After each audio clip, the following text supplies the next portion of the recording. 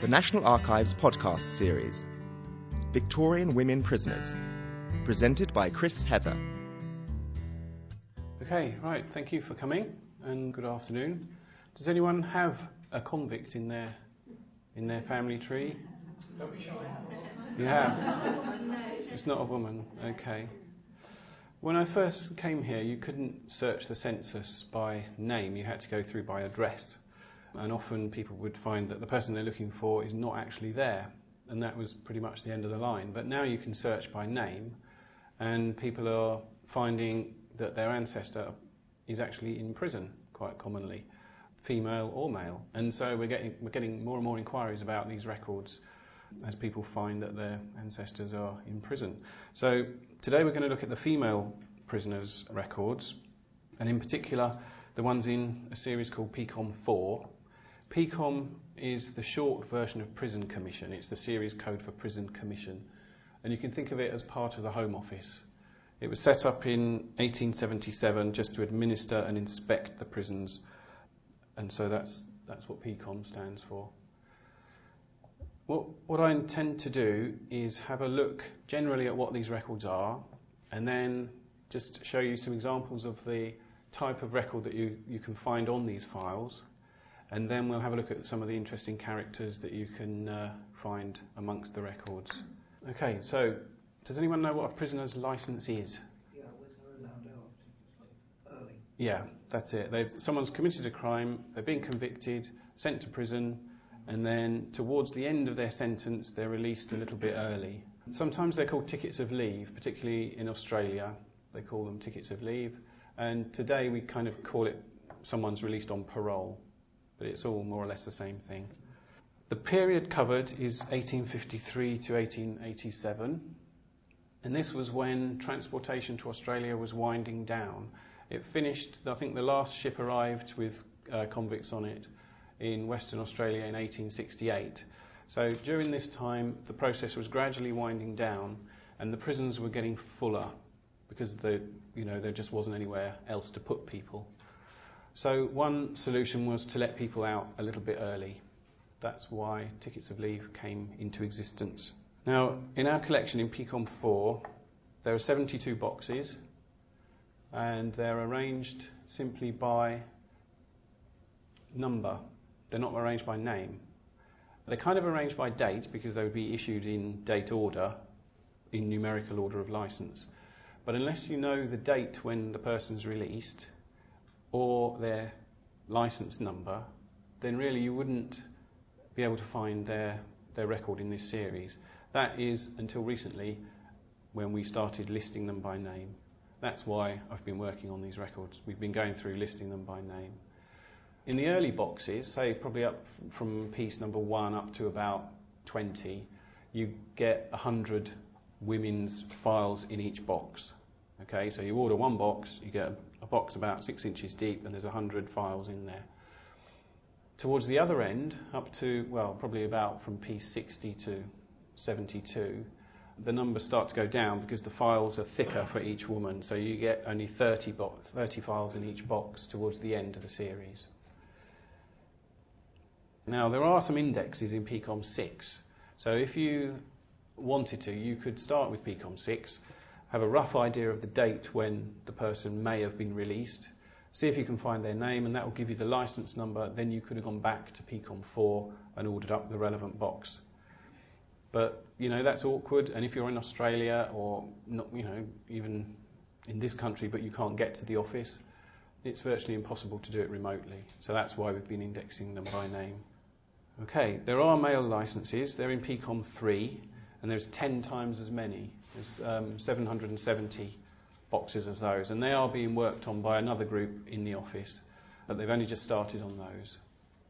And there are similar records in PCOM 5. They haven't got licences in, so that's why they're separate. But if you actually ordered a box of PCOM 5, they'd look very, very similar to PCOM 4 or 3, but they haven't got licences in. Okay, this is how they were listed before. So you've got the piece numbers down the side, you've got the covering dates, and then you've got the licence numbers here, and you can see there's 100 in each to begin with, and it just says one box. So, you're looking for John Smith, How do you know which box he's going to be in? So after we finish listing them, this is how it's come out. You've got the reference at the top, PCOM for piece number 1, or box number 1, item 11. So each person's given an item number now. It just happens to be license number 11 as well, but that's just coincidence. That won't follow all the way through. And you get the name, in this case Hannah Jane Smalley. She's convicted of larceny, stealing 6 yards of material, I think that is, the property of James Jerome Pratt. So you get the victim of the crime as well as the culprit. Then you get the court of conviction, which is useful because then you can chase up the trial records. If it's assizes, the records would be here. If it's quarter sessions, they're usually in the county record office. You get the date of conviction, which is useful, and then the age. That's just to give you an idea if it's likely to be your person or not. And then the sentence. And you can see this person was sentenced to 10 years transportation. Well, obviously, she never actually went. She stayed in this country, otherwise there wouldn't be a license for her. And that's quite common. You'll find people in these records who were sentenced to death or transportation or just penal servitude. And just because they were sentenced to a particular sentence, it doesn't mean that actually went into effect. So people sentenced to death may still be alive and well a long time afterwards. You also get place of abode, or if it doesn't give their own place of abode, what we've tried to do is put either their parents or their husband or their daughter or son, or even just next of kin. If there is a nice address in the file, we've tried to use it, again, to give people an idea of where this person lived. And then the covering date is the date of the licence. So that's not the date when she went in, it's the date when she's coming out, more or less, or the date when the licence was issued anyway. Let's have a look at some of the typical documentation you're going to find in these things. This is the cover sheet, and this is from the later end of the series. They don't all look like this. The latter half do. Okay, so you get a cover sheet, and this gives you, I'll just run through the list of things it gives you just on the cover alone. It gives you the name, the sentence, whether married or single, name and residence of next of kin or family, religion, which is usually church, chapel or Roman Catholic, crime, committal or date of committal, date of conviction, trade or occupation, character, in other words, previous conviction. So you get a list of previous convictions. On this one in the middle, it's got nil, so this was her first offence. This cover is for Sophia Martha Todd. She was accused of murdering a child. It gives you conduct, health, education, in other words, can she read or write, physical description, list of prisons with dates, and obviously details of the crime. If I just see on this one, she's feloniously killing and murdering a certain infant child whose name is unknown at Liverpool on the 25th of July 1875. So she's charged with murder, basically. Okay, so if you get that cover and open it, this is what it looks like inside. And there are 3 things to note here, really. You've got the order of licence. So this would go to the prison governor, and that's his permission to release her. He had to release her within 30 days of this arriving. Okay, and on this it gives you her name, what she was accused of, where she was tried, and the date, and how long she was given in prison. This is 5 years here. Which prison she's in at the moment, because they didn't stay in one prison, they would move around from one to another. So she's in the Fulham convict prison at the moment, and so on. And you get the licence number at the top. On the other side, you get a photograph, which is nice. If you're lucky, you might find 2 or 3 photographs. If she's been in and out of prison, you might find several of these files sort of tied together. So if you keep going, you might find another photograph of her younger or older as it goes on. And at the top, there's a tiny little press cutting. Now, those are useful for filling in gaps. It might have more details about the crime, who the victim was, if it doesn't say elsewhere in the file, and it may give a potted history of the trial as well. So they're very useful if you find one of those in there. Some of them are so long that they tail out the bottom of the file and they folded them up. That's just a tiny one. So the next thing, to concentrate on the photograph, this is Sophia Todd, the one that was accused of killing a child in Liverpool. She's charged with murder. She was originally given a death sentence, but it was commuted to life. She's 28. And you'll see as we go through, I've got quite a few of these photos. Generally, I would say it makes them look 15 or 20 years older than they are. They look a lot older than they are. There's one lady that's 19, you'll see, and she looks a lot older when we get to her. These photos are nice, but they could be unique. This time, photography was still quite early. People probably wouldn't own their own camera, and they probably couldn't afford to go to a photographer. So this may well be the only photograph of this woman in the world, which is, it's nice to know. Now, going back to that order of licence, there's another close-up of it there. That gives you all the sort of key bits of information which you can use to unlock other records with, like the place of the trial and the date and so on. Okay, the next thing you're likely to find is a medical history sheet. When the prisoner arrived in a prison, they'd be sort of examined and interviewed by the medical officer. Okay, and he would fill this sheet in. He would fill in the top bit with more details about the crime and her name, her age, where her place of abode was. You get place of abode, you get where she was born, in this case the West Indies, which is unusual again. She lived in Manchester.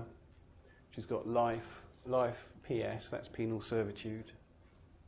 And then he fills in details of any illnesses or distinguishing marks in this bit. This is where you can get notes of tattoos. It's not all medical stuff they put on here. It could be anything distinguishing you from someone else. I think this is an overrun from when they didn't have photography. So they would have to describe you, and that's why they fill in all this. Details of health, generally healthy. She's got sound mind, that sort of thing. And then as she moves from prison to prison, they would enter more details here about height and weight and so on. There's a little bit at the bottom, which you can't see, but it's very small print, and he had to categorise each prisoner into one of four descriptions. The first one is number 1, stout and strong. Number 2 is fat. Number 3 is spare but muscular. And number 4 is spare but weak. So each prisoner was categorised into one of those 4 boxes. The next form that you might find is a table of marks earned. This is like at school when you get stars or ticks or team points. Each lady was entitled to 6 marks a day, and they totted them up and converted them into money. I'm not sure when they got that money, but if they misbehaved and broke something, then they would be charged, and the money for that thing that they broke would be deducted from this. And you can find great wadges of them. If they've been in for 10 years, then that goes back right to when they began. They could get 42 marks per week. The next thing is a letter log. This details letters sent out by the prisoner down the left-hand side. On the right-hand side, you've got letters received by the prisoner. Okay, so you can work out who she's writing to, whether they've written back, and sometimes you get addresses of people, usually relatives or friends. So again, that's useful for family history. If you lost someone, you might get their address on here. Okay, the next thing looks similar, but it's a petitions log. A petition is like a formal request. You think of it now as going around with a petition getting names, but it's the same thing. It's a formal request either to the governor of the prison or to the Home Secretary. This is still for Sophia Todd, this one. And she prays in the middle of this one, she's praying for consideration of her case. She's pleading that she's innocent, and she admits concealing the death of the child, but not willingly, being forced by the violence of her husband. So that's the detail on this side. On this side, you can see just about no grounds. And that's quite a common thing. They just say no grounds, no grounds. So they're not going to consider it unless there's any new evidence come to the fore or she's in very ill health. Then it's pretty much always no, not going to do anything about it. You also get requests to the governor of the prison about small things, and there'll be an example of one of those later on as well. Okay, now the next thing, next to the medical history sheet you get special medical remarks. I've included this one because, again, it's from Sophia Todd's file. On here, it might be medical. It's usually medical, but it may just be something about the type of person she is. Because she's moving from prison to prison, each governor would need to know a little bit of the background story behind what she's like. So if she's suicidal or depressive or, a troublemaker, then that sort of thing could be listed down here. And this one, part of this one says, this convict has been visited by one on various occasions. This is the medical officer writing here. On many occasions was in a condition of collapse. Her case became at length so serious that I considered further imprisonment would shorten life, that I had no hesitation in forwarding the necessary report recommending her for Her Majesty's merciful pardon. She leaves now with her liberty granted and proceeds to Bristol for further medical treatment under the supervision of the Reverend James Davidson, St Paul's Vicarage, Portland Square, Bristol, medical officer. So this is Sophia getting out. So she was originally sentenced to death, then she got life imprisonment, now she's getting out. You see what I mean? How the initial sentence doesn't always stand. Okay, so she's going off to under the supervision of this vicar who's sort of elected to look after her. So you can get things about suicide attempts or illnesses or behavioural problems listed on these sheets. Still on this lady's file, this is a letter from the vicar who was going to look after her. It's a letter received by the prison. They wouldn't all go straight to the prisoner. They'd all be read, and if there's anything that shouldn't be in there, then the prisoner wouldn't get to see it. So you can find actual letters that the prisoner never actually saw in the file. Okay, this one, it says, Dear Madam. This must have been a female governor of the prison, which might be unusual. But anyway, he's writing to the governor or the director of the prison and asks for his letter to be passed on to Sophia. And he's asking where she is now and what her health is and what her spiritual state is like, and if there's any further evidence of guilt or innocence. Okay, anyone like to guess what the most common crime is amongst these women? Stealing, yeah. Stealing, or as it's termed, larceny. Stealing or theft is the most common thing. There are various varieties of larceny. You get larceny by a servant, which is doubly bad because not only are you stealing something, but you're betraying the trust that your master has placed in you. So that is treated more seriously than just ordinary larceny. Then you get larceny from the person, which could be mugging, or it could be pickpocketing. But it's a little bit more serious because there's a potential danger to the health of the person, especially if it's like highway robbery or, you're being violent or you've got a weapon or something. So that's a bit more serious. Receiving stolen goods is quite a common one. You have to know that they're stolen to be accused of it or convicted of it. If you receive it and you didn't really know that it was stolen, then that's not a crime. But if you knew it was stolen, then that's the crime. Another common one we get is arson. Stealing material, funnily enough, that's quite a common one. For the larceny, stealing theft, that would be mostly food or clothing. Boots, coats, things left in pubs, that sort of thing. Stealing material is the next best thing because you could make clothes out of it. And what they used to do was steal from shop doorways or displays outside shops. So that's quite common. Manslaughter, I've put that, but it could be murder as well. They're sort of equally fairly common. Uttering base coin is a very common one. That means trying to spend forged money. Either uttering base coin, which is actually spending it, or possessing a mould for making it. That's quite common as well. And then a nice one at the end, picking a pocket at Banbury Fair. That was what they were actually accused of. I thought that was very evocative. Okay, now some more unusual ones I've come across. Stealing lute strings. Very serious offence.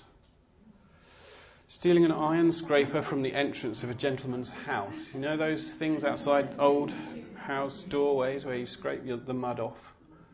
Scrap iron could be quite valuable. So someone was accused of that. Receiving a pair of gaiters value 11 pence. Not even stealing them, just receiving them, and you get sentenced for that.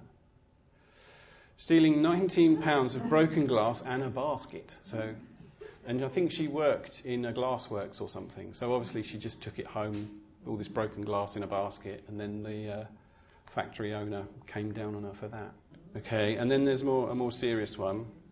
Attempting to murder her child, feloniously throwing Robert Jennings into a cesspool to the depth of 4 feet with intent to kill and murder him. Now, these are fairly common, actually. These sort of ladies trying to get rid of illegitimate children. Sadly, it's fairly common. You probably find 1 or 2 in each box, really. So that's quite common, especially if they're single mothers, can't afford to look after themselves, let alone a child.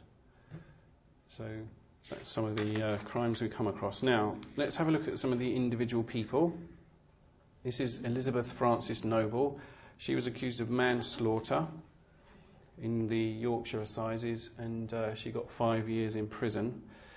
What she did, according to the file, was, again, feloniously, if I can say that, feloniously, by neglect and want of medical care and sufficient food, killing and slaying a boy, Harry Coulson, who she was looking after. I'm not sure that it was her own son. I think she was just his guardian. And in her file, you get a press cutting. It's quite long, but I think it's worth reading through. It says, Elizabeth Frances Noble, 48, was indicted feloniously by neglect and want of medical care and sufficient food, killing and slaying Harry Coulson, 7 years of age, at Beverley, which is in Yorkshire, I think. So he's 7 years old.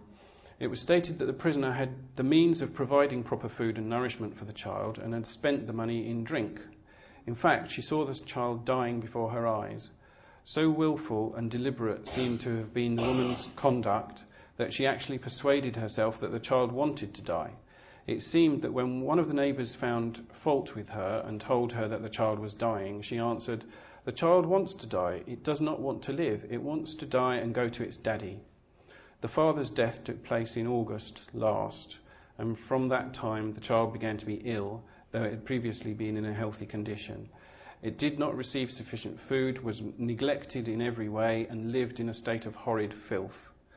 The neighbours occasionally supplied it with food, and a son of the prisoner, who was a joiner, received 10 shillings a week, paying the greater part to his mother. So she had the money to feed him if she wanted to. The latter invariably spent the money in drink. During the last week of the child's life, food was provided by the neighbours, but the child was unable to retain anything on its stomach, and it had arrived at such a state that nothing could save life. The jury returned a verdict of guilty, and she got 5 years penal servitude. So you can see that really fills out the story, more than just sort of a one-line entry on the licence there. Anyway, this is Mary Ann Billingham. She was accused of procuring abortion at the Warwick Assizes. So she got 20 years in prison. The previous woman got 5 for allowing a boy to die. This person gets 20 years. And on her petitions log, she's petitioning the Secretary of State here, Home Office, and she prays for a merciful consideration of her case with a view to receiving some mitigation of her long sentence, that's the 20 years. She pleads that her son in America has offered her a home, and that if liberated, she would immediately go out there. And that's quite common. You know, transportation is coming to an end, but this is a kind of voluntary transportation. They're saying, look, if you let me out, I'll just leave the country.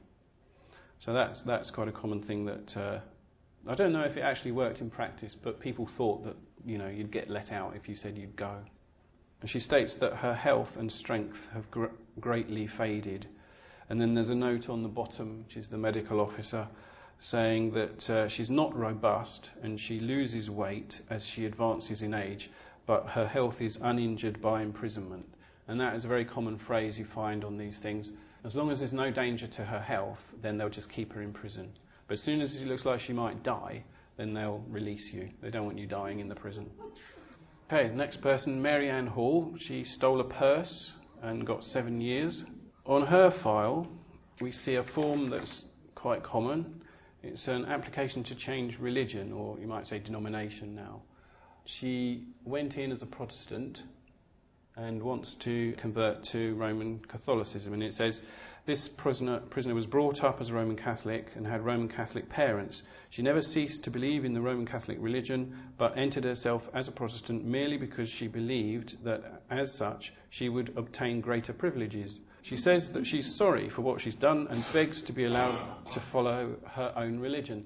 And I've seen very similar documents like this with the other way around. They go in as a Catholic thinking they're going to get get treated better, or they would be moved to a prison where there's more Catholics, say in the Liverpool area, because that's where their family is.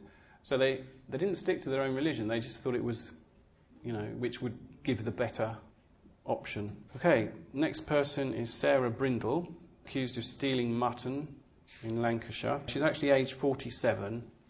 You might think she looks a little bit tired in that picture. And the reason might be, if you look along the top edge, she's got 19 children, only 6 of which are living.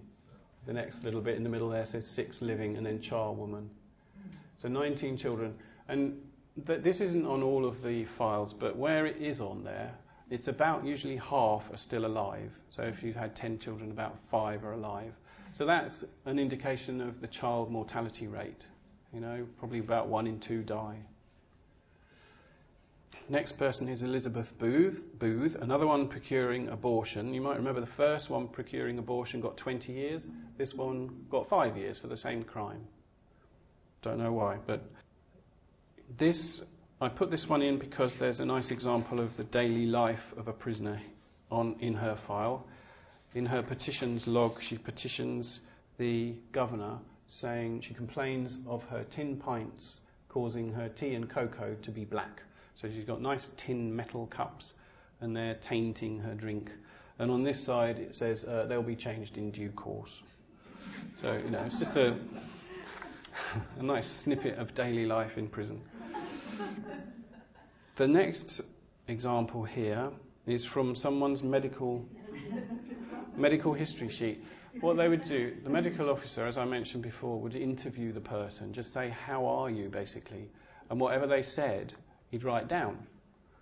So Eliza Nethercott basically said, I mustn't grumble. And so he put that down. She was tried at Surrey Quarter Sessions, so we won't have her trial records here. They'll be at the Surrey History Centre. She got 7 years in prison. The next lady's Mary Marshall, accused of larceny, tried at Middlesex and given 4 years in prison, and she wasn't happy about it. She was a feisty young lady. This is a section from her punishments log. You probably can't read it, but I'll read it out for you. The 19th of November, disciplinary matters.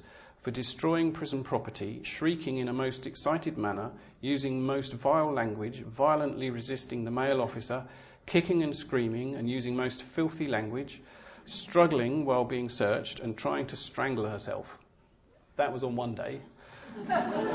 On the 20th, the following day, for kicking and knocking violently at her cell door, using very bad language and destroying prison property, loosening a brick in her cell wall and scraping the mortar from 2 others, and for getting out of restraint, destroying prison property and breaking away the mortar around her cell door, also releasing herself from her loose jacket. So, she wasn't happy that she was in prison. And in her petitions log, she kind of sobers up a little bit, and then she inquires if she's lost her remission or her reduction in length of sentence. How much of it has she forfeited? That's what it says on the top left there. And on the top right it says she's lost the whole of her remission. You can't really be surprised for that. And then the next question is, when will she get her number 3 class and how long must she wear it before she regains the 2nd class? So she had the 2nd class. They would come in with no class at all, and then they'd go to 3rd class, 2nd class, 1st class, and then a special class. And you'd get slightly better privileges the higher you went. And if you misbehaved, they'd drop you down. And that's what's happened to her. So she's got to wear her... she'll get her 3rd class in September next, and then she's got to remain therein for 203 days before she gets her 2nd class back. This one's a more humorous example. Maria Wilson, on her special medical remarks column, it says that she's got some acne, some general acne, and she attributes this to high living, having drunk often 3 bottles of champagne daily before dinner. The next one, I put this in just to give you an example that you can get more than 1 photo of the same person. She was in prison for larceny, but she was previously in as well. So you get 2 photos 5 years apart, and you can see the change in her. She's looking a little bit the worse for wear. Jane Farrell is the next one. She stole a watch from Crispin Pharaoh, nice name, and in her file we find the rules on receiving and sending letters. This goes back to my point about them being third class, second class, and so on. When you went in, you were allowed to write and receive one letter every 6 months, and that continued when you'd got your third class as well. Every 6 months, one letter out, one letter in, and you could have a visitor for 20 minutes once every 6 months. Then in second class, you could write a letter and receive a letter every 4 months, and you could get a 20-minute visit every 4 months. First class, it was every 3 months, and the visit could last another 10 minutes, so you could have a 30-minute visit. And then in the special class, you could write and receive one letter every 2 months and get a 30-minute visit. Now, the letters had to be just communication between two people. It mustn't be any news, and you mustn't enclose, the people writing in mustn't enclose any stamps or tobacco or food or parcels of any kind. It's just literally, how are you okay, we're looking forward to you coming out, that sort of thing. So pretty harmless. And they were, as I say, they were all censored or read before the prisoner got them, or before the prisoner had sent them out. Now, Jane Farrell, the last lady we saw, she got a letter from Manchester Workhouse about her son. Obviously, if she's in prison, she can't look after her children, so her son went to Manchester Workhouse, and it just very bluntly says, Jane Farrell, I beg to inform you your child, James Henry Farrell, is dead, in capitals, in this establishment and will be interred on Tuesday next. Nice of them to let her know, isn't it? She can't do anything about this anyway. She's in prison. They wouldn't let her out for the funeral or whatever. Okay. The next lady is Sarah Sanders, country girl from Devon. She stole a tablecloth and got 7 years penal servitude and 3 years police supervision. You can see that on some of the files. So even when she's done her 7 years, she's still got to report to the police for another 3 years for stealing a tablecloth. And she's 18. She looks a bit older there. 18 years old. And on her file, there's a letter from the Chief Constable of Exeter in Devon.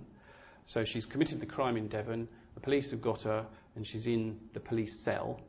And the letter says, I beg to inform you that this woman made a most determined attempt on her life in our cells by repeated attempts to strangle herself. Okay, and this is sent to the prison governor. So in the meantime, she's been moved to the prison, and the chief constable is writing to the prison just to warn them that she might try and kill herself. And it goes on, she attempted a similar act about 2 years ago by trying to drown herself. Now remember, all she did was steal a tablecloth. So this is a very troubled 18-year-old girl. And one of the reasons for this sort of thing is that there were two systems in place. There was the silent system in prison and the separate system. Both of them, well, I'll describe each one. The silent system was that you could associate with other prisoners, but you couldn't talk to them. And then the separate system was that you were in solitary confinement all the time. And the idea was that you would just be alone with your thoughts, and you would think and pray about what you've done, and you would come out a better person. And you wouldn't associate with other criminals and learn tricks of the trade, or it wouldn't be a school for scoundrels, if you like. So that was the idea. It was meant to make you a better person. What it actually tended to do was make some people actually go mad or suicidal, and it really didn't work. Okay, so the next one is still about this, and she's being force-fed now. This is a character reference on her special medical remarks. So it's not strictly medical, but it is to do with her health. She is it says here, she is the incarnation of most things that are devilish, willfulness and perversity that must have impressed from infancy, defiance and impatience, such obstinacy as is exemplified in the refusal of food, both solid and liquid, until it has become necessary to use artificial means for the support of life, and unfounded complaints characterise this depraved young woman. So it's a very harsh approach. She's gradually going mad, and today we would try and give her some psychiatric help, but they're just clamping down on her and they're force-feeding her because she won't eat. And there's even more medical officers' comments. It says, no unnecessary notice should be taken of her. She has always been more readily tamed here by apparent indifference to her or her whims. So just ignore her. Okay, there's a illustration of convicts exercising. This is, you can see they're going around in a circle here and they've got masks on so that they can't really see each other. And they just follow the ropes. You can see them holding onto the ropes here. So in a way, they're associating, they're exercising together, but they can't communicate to each other and they can't see each other. They're just going by pulling the rope in a circle. You have 2 circles or 3 circles, one going that way and the one inside going the other way. Okay, Isabella Riley. She's another colourful character. In her punishments log, similar to the other punishments log we looked at, on the left it says, for shouting and using very bad language towards E159 Mary Fitzpatrick, another prisoner, singing in her cell, destroying prison property, using most vile, filthy language, dancing and screaming violently. Also, when being searched, tearing her brown serge jacket, threatening she would kill someone when she went back to the ward, and calling the medical officer vile names. And the punishment she got was close confinement for 14 days separation on the ordinary diet, which is bread and water, to pay for the dress destroyed and to have the blanket repaired. Okay. And more on Isabella Riley. On her special medical remarks, the medical officer says, this is a navvy of the worst type in petticoats. In strength and voice, she's masculine, and her conversation is often blasphemous and obscene. It's not a very flattering description, but let's have a look at what she looks like. Now, how old do you think she is? She's 19. She stole £10, 15 shillings and a purse in Durham. Also on her file, there's the application to change religion. On the 29th of January 1880, she was Protestant and asked to change to Roman Catholic. And what would happen is the Protestant chaplain and the Roman Catholic chaplain would interview her and try and determine which denomination she really was. And if they weren't sure, they would write to her next of kin, her husband, or if she was young enough, her mum and dad, to say, how did you bring her up? Are you Catholics or Roman Catholic or Protestants? And she's written in her own handwriting there, I was christened and brought up in the Roman Catholic religion and I wish to return to it, feeling unhappy in not attending to my duties. That's 1880. 1881, she decides she's not Roman Catholic after all. She says, Isabella Riley wished to return to the Protestant religion and she's been brought up to it from a child, and because it's her own religion. So again, she thought maybe she'd get better treatment if she was one or the other. Okay, now, if you did a search for Martha Goldsborough, or for pickled onions, because that's what she stole, you would find this. So it tells you it's Martha Goldsborough. She was convicted of larceny, stealing a bottle of pickled onions in West Yorkshire. She's 13 years old, little girl, 7 years transportation, but obviously she didn't go anywhere because she's here and she's getting a licence. But she did serve 3 years, 4 months in prison for stealing onions. And one of the nice things is we've got her full address, at least her mother, so presumably she was still living with her mother, at 106 Providence Street, White Abbey, Bradford, in Yorkshire. The next one is a nice example. This comes back to my saying it was slightly international. This is Cecilia Flynn. This is a Scottish one. She stole £109, which is a huge sum in those days, from the person. And the court was the Circuit Court of Justiciary in Glasgow, Lanarkshire. She's 25 years old. She got 4 years penal servitude. And her father is from Crossmolina and Castle Bar, Mayo, Dublin, Ireland. So she's basically an Irish girl in Scotland, and her file is here in London. So you might be looking, you might think, oh, go to the National Archives of Scotland or the National Archives of Ireland. But no, the file is here. Now that we've indexed these records by name and by date and by court, it can open up other records that might have been difficult to use, the important thing is usually the date and the court, the date of the conviction and the date of the type of court. And these are some of the other useful records for looking at criminals, but you do really need to know the date. So these PCOM 4s that we've indexed, and the PCOM 4s, the PCOM 3s for the men that are going to be indexed soon, act as a key to unlocking some of these other records, because it will give you the key facts to find these people in these records. Okay, right, well, thank you all for coming. Thank you.